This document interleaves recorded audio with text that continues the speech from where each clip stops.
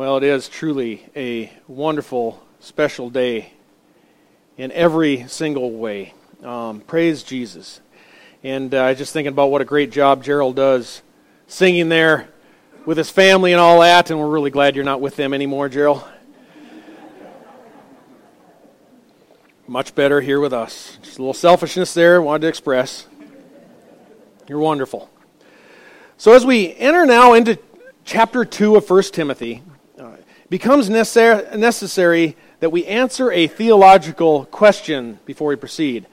Does God change human hearts? Because we sing about that all the time. We just did. Change my heart, O God. Make it ever true. Change my heart, O God. I want to be like Jesus. And we pray for it all the time. God, change my brother's heart. He's dead in his sins. Lord, do something. Save him. And so we have to ask the question then, do we actually believe what we say when we raise our voices to God in prayer and in song?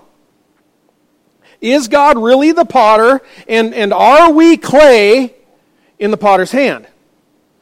Is God sovereign in salvation? That's a question. And many churches will never attempt to answer this question. There are some that wouldn't even dare read out of Romans 9. Because Romans 9 forces us to fathom the depths of our sinful depravity, and it demands us to accept the greatness of God and what He's done for us. His grace. So this is really difficult doctrine today. It'd be much easier actually to just acquiesce and say, let's just not try. Let's not attempt to understand it. Let's not talk about it. That would be the easy way out. But Scripture commands us to increasingly seek a deeper understanding of God. In Psalm 145, King David writes, "On the glorious splendor of your majesty and on your wonderful works I will meditate." And the reason David meditates on God and on His Word is because it's hard. God's Word is hard, and David wants to understand more. That draws him intimately close to God through a greater intellectual understanding of God. Romans 12:2 inspires us, "Be transformed by the renewing of your minds." So spiritual maturity, or what we call sanctification, it's a direct consequence of the diligent study and reflection upon God's holy word. David wrote, "How can a young man keep his way pure? By keeping it according to your word." So we mature by accepting and absorbing God's word over time, over years, over our lifetime. And the apostles repeatedly, remind us, they say, move on from the infancy milk and get into some meat. Yet, the hip and progressive movement in churches nowadays, really for decades, has been bottle-feeding Christians light doctrine. Superficial doctrine, emotionally driven worship, because that's easy, really. It's easy. It has accelerated our demise, though, in the United States. It has. And people aren't challenged to reconsider their theology. Everybody just kind of feels good. It makes our job really easy, because as pastors we don't have to explain anything if we don't mention anything that's controversial. Makes life easy. Besides, if you really want a church to grow fast, you ought to get yourself a praise band. Don't say anything controversial. Make people feel real comfortable in their sin. Don't challenge them to think differently. Certainly don't read from Romans 9. But the reason that our Bibles are thicker than a gospel tract is because God wants us to have ever-increasing understanding of Him, because it brings Him glory. Christians don't plateau in their understanding of God. I remember Adrian Rogers said that something to the effects of the Bible is so simple that the youngest child can come and get a sip of water. Yet it's so profound that the greatest theologians, they're never going to touch bottom. It's like an ocean. You can never fathom a complete digestion of Scripture. We're always growing. So today we're going to have a difficult doctrine to consider. And we have to, because we can't correctly go on to 1 Timothy chapter 2 until we appreciate the bigger picture. Is God sovereign in changing hearts? That's what the song says, so it must be true, right? No, we don't go by songs. We don't go by tradition. We don't determine our doctrine by what we've always been told. Somebody's always told us it works that way. We stretch ourselves intellectually, because Scripture assures us the mind, not the emotion, the mind is the gateway to our soul. It is. Ever-increasing understanding of God. And I'd really like you to understand today what I'm going to be sharing with you. I know there are a lot of visitors here today and a lot in our congregation that perhaps have not fathomed this. But what I'm sharing today in God's sovereignty and salvation, it's not a fringe doctrine. It's not a new idea. It's actually an ancient belief. And Pastor Weiler and my position as pastors on this doctrine are shared by many folks. Sovereignty is a belief that was held by St. Augustine. It's the doctrine of the great Puritans that we know of as Jonathan Edwards and John Owens. It's the position of the Reformers, including Martin Luther, John Calvin, and John Knox. That's why it's sometimes referred to as Reformed theology, because of the Reformers. There was a biblical doctrine that was recaptured by the Reformers. Because, the Catholic Church had moved away from Scripture. They'd made salvation a work of self.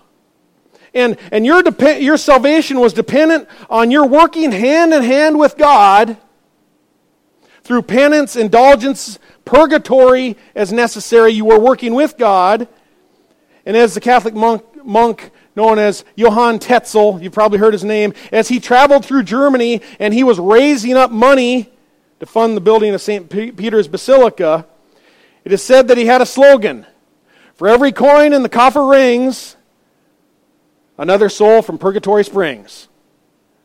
Let's have your money. You need to work with God. If you don't pair up with Him, you won't make it to heaven. Martin Luther, the Reformer, he said no. Sola Scriptura, Scripture alone. And he said the Bible teaches salvation is exclusively an act of God. So the Reformers didn't fabricate new extra-biblical ideas. The Reformation, it wasn't a theological revolution of new stuff. It was a theological reformation and return back to historic Christian doctrine, apostolic doctrine. And Reformed doctrine, it's also the theology that was preached by the Prince of Preachers. It is. Charles Spurgeon, he was Reformed. It's the same theology as John MacArthur, Alistair Begg, and Chuck Swindoll. It is the theology that is taught at Dallas Theological Seminary. And it's the same doctrine and belief that is taught at what I consider the finest Southern Baptist seminary in the country, the Southern Baptist Theological Seminary in Louisville. It's also what is taught and preached by their president, the fine Reverend Albert Mohler. So the reason I bring these up is so there's no reason to get bent out of shape. If some of this sounds new, I understand it's not talked about a lot. But what men believe actually is not really all that important. There's a whole lot of men out there that believe in wacky stuff. So just naming names doesn't mean anything. What's important is, does it accurately reflect what is found in God's Word? Is it apostolic in origin? I believe it is. Let me also say, admittedly, you don't have to embrace Reformed theology to be a born-again Christian. You don't have to understand it to be a useful part of our church. We're still brothers and sisters in Christ. But Pastor Weiler and I do invite you to honestly and prayerfully consider it for a couple reasons. One is, it will help you discern our position as we preach from the pulpit. You'll understand what angle we're coming from. And secondly, we believe wholeheartedly that this doctrine magnifies the glory and mercy of God. It magnifies God. And God will not give, He will not dispense, and He will not share His glory with another. So if you disagree with anything I say today, please see Pastor Weiler immediately following the service. Well, Reformed theology is rooted in the principle that since the fall, sinful man, in his unsaved, unregenerate condition, is utterly in rebellion against God and spiritually dead to Him. We are completely incapable of restoring ourselves to God or even believing in Christ without the Holy Spirit first quickening us. Faith is a gift from God, for by grace you have been saved through faith. And that faith is not of ourselves, it is a gift of God, not the result of works, lest anyone would boast. And Romans tells us that faith comes by hearing, and hearing by the word of Christ. So faith, in regards to salvation, it's not a latent quality that everybody has, and it just needs to be massaged in the right way, under the right conditions, in order to produce salvation. No, it is a gift from God. Faith is a gift, and man must have God's grace. Romans 3:9 says, of all mankind, quote, all are under sin, as it is written, there is none righteous, not even one. There is none who understands, there is none who seeks for God. All have turned aside, together they have become useless. There's none who does good, there's not even one. So how many fallen sinners are seeking for God out there? None. Kind of puts the end of the seeker-driven church, doesn't it? None. King David writes in Psalm 53, God has looked down from heaven upon the sons of men to see if there's anyone who understands, who seeks after God. David's conclusion, every one of them has turned aside, together they have become corrupt, and there is no one who does good, not even one. This is what's indicated when you hear the phrase passed around of total depravity. Man is corrupt, we're depraved, left alone to ourselves, alone, without God's intervention. We're completely incapable of seeking God, unable to reach out to God, utterly powerless to save ourselves. We're spiritually dead. Pastor Weiler gave 2 excellent messages concerning total depravity, though he didn't title that message that back then. He went through Ephesians chapter 1 and chapter 2 in December. And Paul writes, describing of all of us there, and you were dead in your trespasses and sins, in which you formerly walked according to the course of this world, according to the prince of the power of the air, that is Satan, of the spirit that is now working in the sons of disobedience. Among them we too all formerly lived in the lusts of our flesh, indulging the desires of the flesh and of the mind, and were by nature children of wrath, even as the rest. But God, being rich in mercy, because of His great love with which He loved us, even while we were dead in our transgressions, made us alive together with Christ. For by grace you have been saved. Over in Colossians chapter 2, verse 13, it says this, when you were dead in your transgressions and uncircumcision of your flesh, God made you alive. God did it. And since we are spiritually dead and unable to reach out to God, He sends His Holy Spirit to supernaturally raise us from the dead. Your spiritual rebirth and your regeneration, it's a bona fide miracle. Titus 3:5 and 6 says this, God saved us, not on the basis of deeds which we have done in righteousness, but according to His mercy, and by the washing of regeneration and renewing by the Holy Spirit, whom He poured out upon us richly through Jesus Christ our Savior.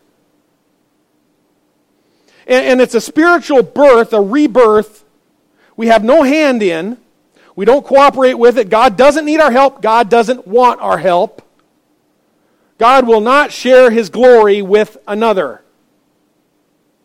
He's the potter, we are the clay. We're dirt. Just like Adam, just dirt. That's all we are. We were dead, and God made us alive by a quickening of the Holy Spirit.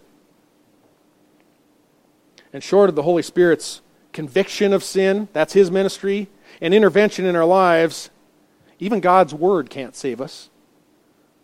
1 Corinthians 2:12 speaks to believers concerning God's Word. It says, now we have received the Spirit who is from God, meaning believers have received it, so that we may know the things freely given to us by God, which things we also speak, not in words taught by human wisdom, but in those taught by the Spirit. Speaking of the Word here. Combining spiritual thoughts with spiritual words. And then what? But a natural man, the unsaved man, unregenerate man, does not accept the things of the Spirit of God, for they are foolishness to him, and he cannot understand them because they're spiritually discerned. Void of the Holy Spirit indwelling you, the Holy Spirit's quickening, you can't even understand God's Word. And that's why we have liberal scholars, highly acclaimed and accredited, working in Harvard and Yale and all of these places. They read, they study through the Bible, make assessments for decades, and they never come to saving knowledge of Christ. It's because they haven't been quickened, nor have they been enlightened by God or His Holy Spirit. They're spiritually dead and blind. That's why a person can sit in a church for years too and hear preaching for decades and still never come to know Christ. The truths of Christ written on the pages of Scripture, they're not transferred through human reason. They're imputed by the power of the Holy Spirit. Erwin Lutzer, longtime pastor of Moody Bible Institute, senior pastor there, he used to take first semester homiletics, that is his preaching students, on a field trip to a nearby seminary. I mentioned this probably a year ago. And he would stand them in front of a gravesite, hand them a Bible and say, now get preaching. Because you can no more raise a spiritually dead person than you can a physically dead person, he told them, without God's Spirit first removing their spiritual blindness. They're dead. But with the Spirit of God, anything is possible. In Mark 10:25, Jesus said this, "It is easier for a camel to go through the eye of a needle than for a rich man to enter the kingdom of God," right? And the disciples were even more astonished and said to him, "Oh, then who can be saved?" Looking at them, Jesus said, "With people it is impossible. But with God, all things are possible." It's miraculous. So if you think you can save yourself, just try hopping through the eye of a needle. Not going to be very easy to do. Can't be done. Impossible without God. And the Pharisees, they were proud because they were physical descendants of Abraham. Thought they had it all going. But they weren't spiritual descendants of Abraham. John the Baptist rebuked them, saying, "Do not say to yourselves, 'We have Abraham for our father.' For I say to you that from these stones God is able to raise up children of Abraham." That's a fact. God could take cold, dead stones and make them into children of God, children of Abraham, and give them spiritual life if He so desires. Do you believe that? Do you believe He has the power to create, to redeem? Is God that big in our theology? Because God did. He created your human spirit. He took your conscience. He knit them together with flesh, with human DNA in the womb. God did that. Psalm 139, "You formed my inward parts. You wove me in my mother's womb. And in your book were written all the days of my life that were ordained before me, when as yet there wasn't even one of them." So God created your spirit and your soul. He created it. He can do with it whatever He so pleases to do. He's the potter. We're clay. I know, to this point, most of us are probably tracking. We're spiritually dead, can't save ourselves. Yes, we learn that at Sunday school. God's Holy Spirit makes us alive. God's Spirit changes hearts, we understand. We know God created us in the womb, gave us life, knew all of our days before we were born. He's Lord of all. He's the potter, I'm the clay. We have a personal crisis, though, in Romans 9. A crisis comes at a couple illustrations that the Apostle Paul uses in Romans 9 to amplify this. The first I want to draw your attention to is Pharaoh in verse 15. Romans 9, verse 15. We'll stay in Romans 9 here for the remainder of the day. For God says to Moses, I will have mercy on whom I will have mercy, and I will have compassion on whom I will have compassion. So then, it does not depend on the man who wills, or the man who runs, labors, but on God who has mercy. For the Scripture says to Pharaoh, for this very purpose I raised you up, to demonstrate my power in you, and that in my name it might be proclaimed throughout the whole earth. So then, Paul writes, God has mercy on whom he desires, and he hardens whom he desires. Paul, of course, here is referencing the Exodus. And Exodus provides several illustrations of God's sovereign power over the human will. And we all know that God hardened Pharaoh's heart. We all know that. And then he temporarily softened it so they could go. Then it was hardened again. Israel needed to be set free. And after hardening Pharaoh, God told Moses, Pharaoh will not listen to you so that my wonders will be multiplied in the land of Egypt. God hardened Pharaoh's heart explicitly to magnify his glory in the land of Egypt. Everyone would be talking about it. He demonstrated his power with the plagues and leading Israel out from Pharaoh, the most powerful man on the planet at that time. And some say, well, I understand that. That's fine. Pharaoh hardened his heart first. He got what he had coming. Yep. But God would never mess with anybody else's heart. Really. Well, the problem with that proposal is God didn't only mess with Pharaoh's heart back in the Exodus or elsewhere in Scripture. He also messed with the hearts of Pharaoh's entire political cabinet and advisors. Exodus 10:1, the Lord says to Moses, go to Pharaoh, for I have hardened his heart and the heart of his servants, so that I may perform these signs of mine among them. It's not only Pharaoh and his advisors. When God was first giving these details of the Exodus to Moses and how all this was going to go down, how they were going to get out of the land, he said to Moses, he said, I will grant this people, meaning Israel, I will grant Israel favor in the sight of the Egyptians. And it shall be that when you go, that means go out in the wilderness, you won't go empty-handed, but every Israelite woman shall ask of her Egyptian neighbor and the woman who lives in her house, ask for articles of silver and articles of gold and clothing, and you will put them on your sons and daughters. Thus you will plunder the Egyptians, God says. God will grant you favor with the Egyptians. Now, friends, that's the way you build a retirement nest egg. Get the pagans and ask God, grant me favor. Tell them to hand it over. So God's favor is not just foreknowledge. We can't explain God's favor as him having knowledge. That takes his whole power out of it. He does it. So even way back in Israel, there's no question that God has control over people's wills, including kings, advisors, and the general populace.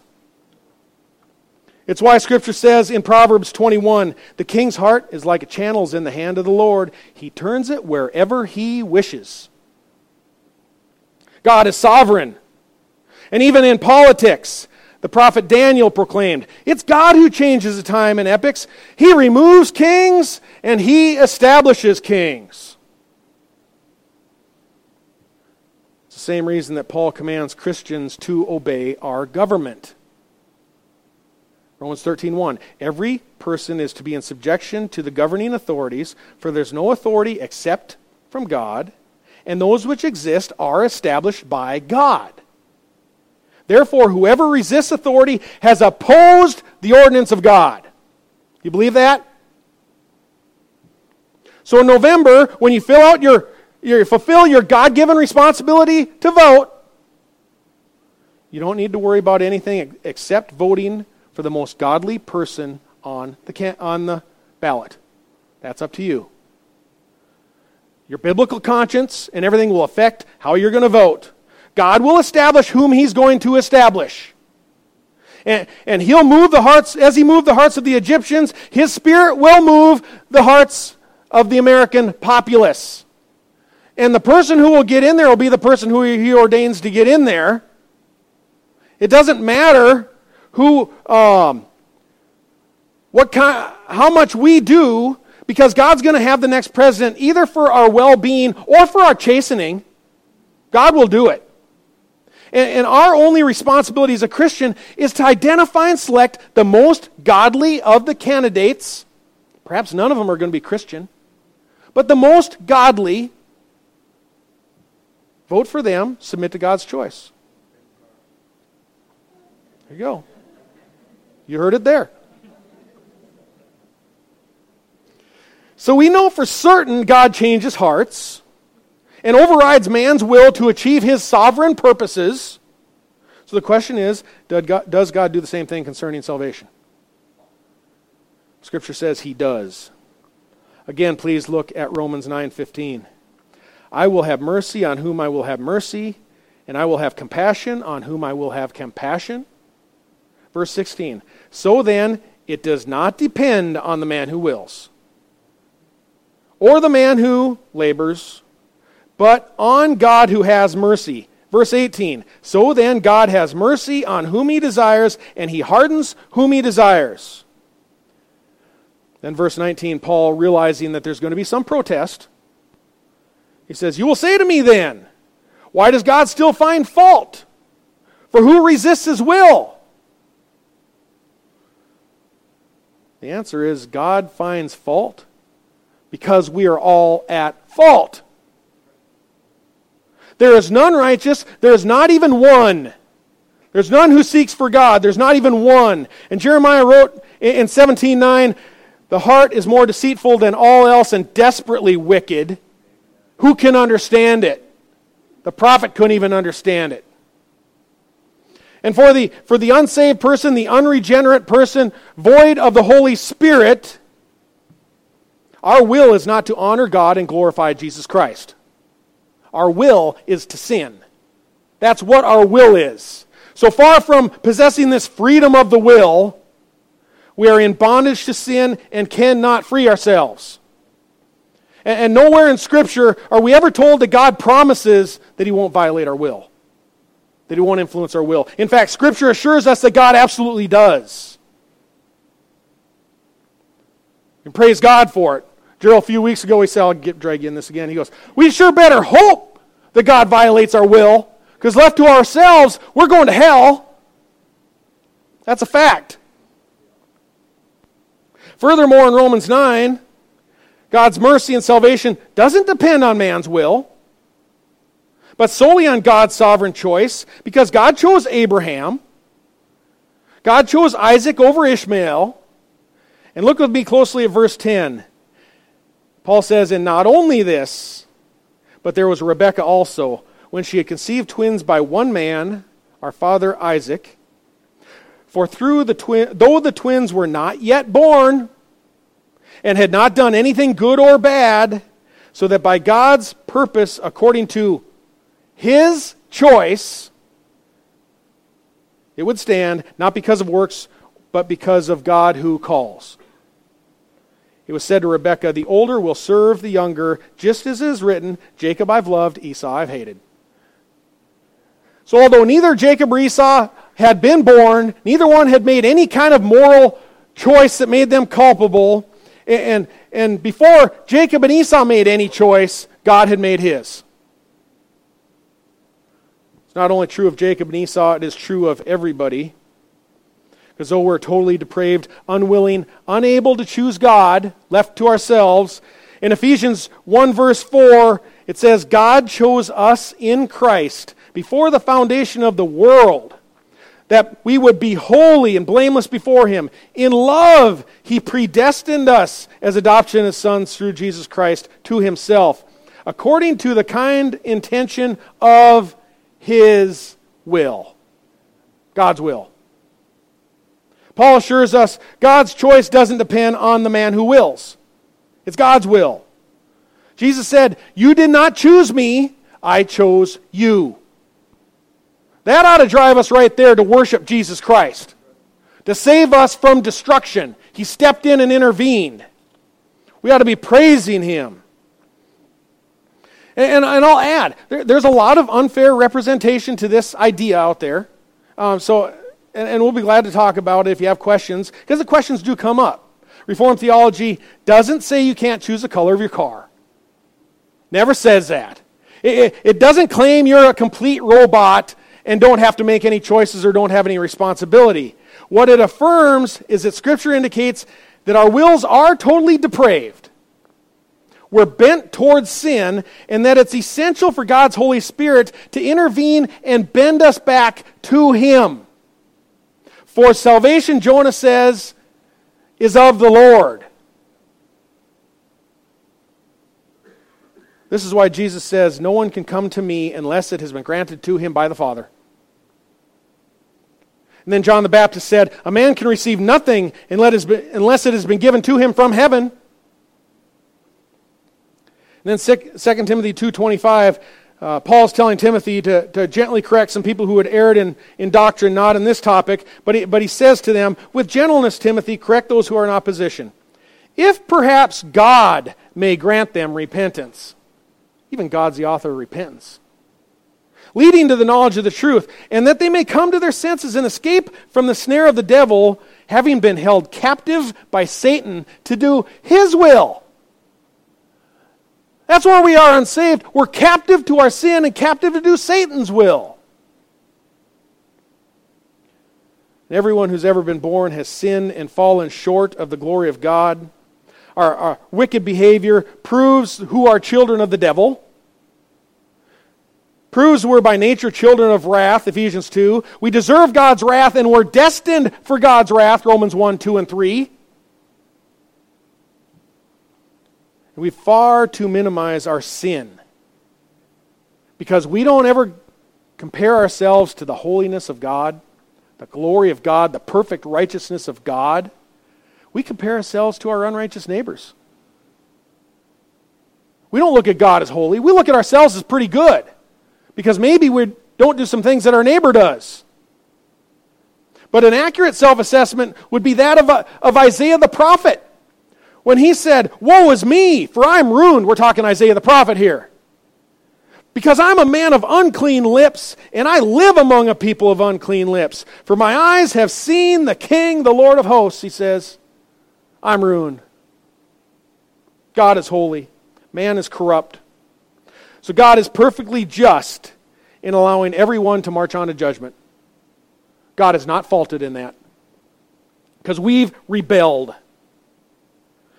But by His powerful and mighty hand, according to His will and according to His choice, by God's grace, He chooses to save some. He chooses to save some. And we who are called to Him are referred to in Scripture as God's elect. He's chosen us. And Romans 8:29 attributes all the credit to that to God. It says, "For those who He foreknew, He also predestined to be conformed to the image of His Son, so that He would be the firstborn among many brethren. And these whom He predestined, He also called. And those whom He called, He also justified. And these whom He justified, He also glorified." Whole lot of He's in there. God does it all. And His grace is irresistible. He does it. He justifies. He glorifies. He calls us. And concerning, these billions of depraved sinners who are out there, as AC/DC would say, on a highway to hell, they even sing in glory about it, the rebellious world. They love talking about it.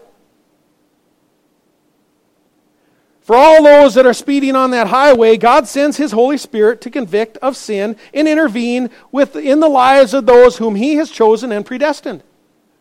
He intervenes. And we have no idea, as we go out to witness, no idea whatsoever whom the Holy Spirit is convicting, whom the Holy Spirit is not convicting. We don't know. Because Jesus told Nicodemus in John 3:8, and this is referring to the Holy Spirit, he said, the wind blows where it wishes, and you hear the sound of it. I mean, you see evidence of it. But do not know, you've heard it, but you do not know where it comes from and where it is going. So it is everyone who is born of the Spirit. You can't see it. The Spirit is doing it. So salvation is not up to us. We don't choose. We preach Christ to everybody. God changes the hearts. But God is not morally obligated to save everybody or even anybody. As a holy and righteous judge, a holy God, the only thing that He's obligated to do is punish sinners. That's the only thing He is morally obligated to do, is punish sinners. And so sinners receive the penalty they deserve. Why does God pass some over then? Why does God pass over some? Romans 9:19 tells us why. It says, you will say to me then, why does God still find fault? We've dealt with that. For who will resist His will? On the contrary, who are you, O man, who answers back to God? The thing molded will not say to the molder, why did you make me this way, will it? Or does not the potter have a right over the clay, to make from the same lump one vessel for honorable use, the other for dishonorable? The answer is yes. What if God, although willing to demonstrate His wrath and to make His power known, endured with much patience vessels of wrath who were prepared for destruction? Verse 23 gives the answer. And God did so, to make known the riches of His glory upon the vessels of mercy, which He also prepared beforehand for glory. Why does God endure mankind's sin against Him, his rebellion against Him, the antagonism? Sometimes for 70, 80, 90 years, God endures people. The rejection when most will be on the wide road that leads to hell. Why does He permit that? That those who execute rebellion against Him, why does He patiently endure? It says so that those who are chosen, spared the wrath, they recognize the riches of God's mercy. Just how valuable it is that you have been called to Jesus Christ. Immensely valuable that He would choose any one of us, much less all of us here. Pray everyone's saved. If you don't know you're saved, you need to talk to Pastor Weiler or I before you leave today, or someone else here. We'll direct you to him. So the question is, as we close, why is this important? How would anyone benefit from this? You might say, give me a reason this doctrine is worth you considering when you go home and think about it. Why would this be worth considering? I'll give you 5 reasons, and we'll go home. First, when you realize salvation is 100% entirely a gift of God by His choice, not yours, not your combined effort of working with Him along the way, because your choice actually was to sin, but for Him to intervene and know it's a gift of Him, you become extremely appreciative of what God has given to you. Second, it spurs the Christian to compassion and mission to a lost world. That is a fact. Your neighbor, your unsaved neighbor who's living across the street from you, he's no worse than you were. And you're not a lot smarter than him because you finally figured it out how to come to Jesus. You were given your salvation by grace, and that individual is dead in their sins if they don't know Christ, and it demonstrates our compassion on them. They're not stupid. They're not the enemy. They're the mission field. Whether they're in government, whether they're in our neighborhoods, whether they're overseas. They're not the enemy. And all we have to understand is that they're blind and they're dead because of sin, and we pray for their souls to be released from the grip. We pray for their souls. We pray for God's grace. Third, a couple of these are doozies. Third, evangelism is fully dependent on God. Fully dependent on God.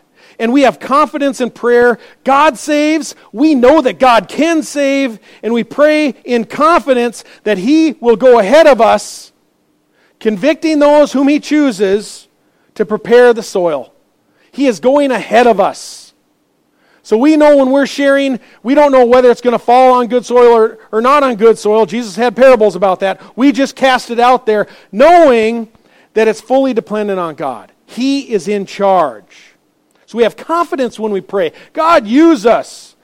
Turn hearts to you. Use us to go out and proclaim your majesties. Fourth, we enjoy the peace that a person's decision to receive our message that we take to them. It's not dependent on how eloquent I am. In fact, His power is made great in my weakness. So I am responsible to witness. You go over Scripture, and God has chosen to use our message and for our feet to take the good news. And He'll even motivate us to do that.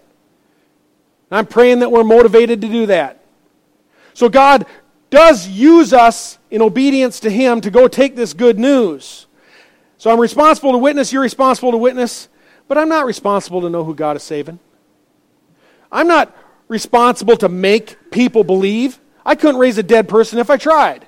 God's Holy Spirit has to raise the dead person. All I got to do is proclaim the message. That's it. In a faithful way to the best of our abilities, which we always do as a Christian. We're always doing the best of our abilities. Proclaim the message. And I'm not motivated to try and get them to respond to some superficial emotional plea. No. Proclaim the message. Finally, God's sovereignty drives us to our knees because God has the power to save. I don't understand why Christians would pray to a God for open doors to the gospel and for their family to be saved if they didn't believe that God had the ability to orchestrate human events and override a person's will. Why would you pray to God? What can He do about it? If it's all up to you to go to Him and manipulate Him into some superficial emotional response. We pray to God because God is in control and He is sovereign. And we wait on Him, we pray for Him to move, and He does know that we're going to be motivated to move, and it will be His good pleasure to respond in prayer. And He's going to know Pastor Weiler's going to be out there sharing, and He's going to orchestrate us, since we're obedient, into the paths of people's lives whom He's calling. He's going to direct us. But all the glory goes to Him. And if it's God's good pleasure to answer our prayers and we as obedient servants obey, when we know that He's the one who gets the credit, we're solely going to praise Him. Far too many churches attempt to rob God of His glory by attributing Christian conversions to their technique, their eloquence, their emotional music, their fine evangelism programs, instead of glorifying God's Holy Spirit for the conversions. We rob God of His glory. And in 1 Corinthians chapter 2, verse 4, Paul says, "And my message and my preaching were not in persuasive or enticing words of wisdom, but in demonstration of the Spirit and of power, so that your faith," he told Corinthians, "would not rest on the wisdom of men, but on the power of God." It's no wonder God in our day, I feel, has become so slow to respond to salvation. To see, why we see so few people saved relatively today in America. We see superficial commitments to Christ and people wander off. I think part of the reason we see so few souls truly converted and born again in our day is because we don't credit the Holy Spirit. We take the credit. And I personally believe that is partially due to not thinking through the theology. But what we do experience in America today are a whole lot of false conversions.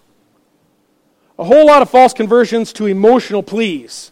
And Christians we will credit our fancy programs, our fancy evangelism, persuasive preaching, well-orchestrated events instead of pleading with God, the Holy Spirit, to save souls. He is in control. Our job is to do a good job, an obedient job of sharing the good news and relying on Him to build His church. We must never view our conversions, the conversions, as ours or as a response to our eloquence, nor as notches in our belt. Rather, they are an answer of God to prayer. That's what conversions are. Because He won't share His glory with another. He won't do it.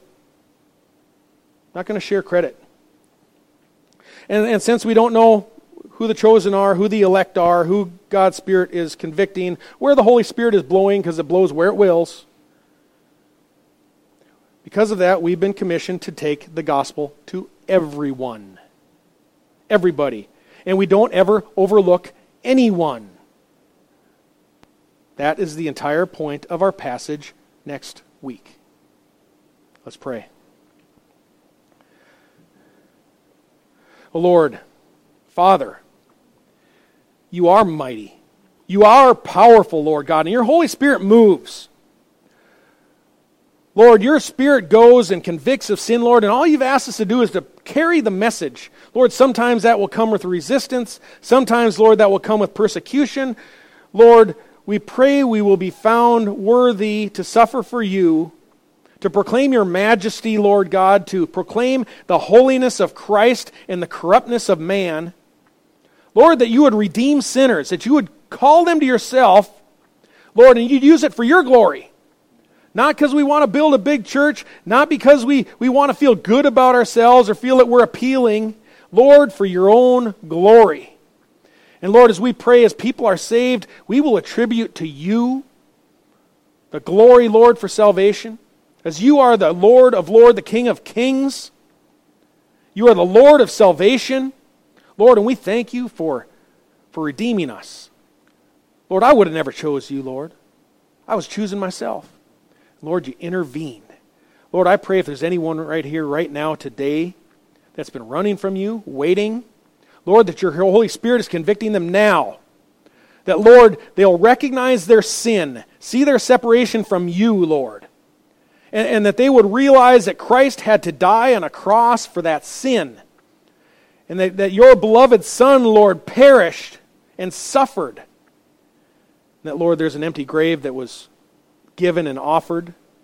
Lord, that those whom You call, Lord, will be redeemed. So we pray You're doing that right here and now. There are hearts that are changed, Lord. We pray that You are changing our heart, O God. Thank You. We praise You for it. In Christ's name, amen.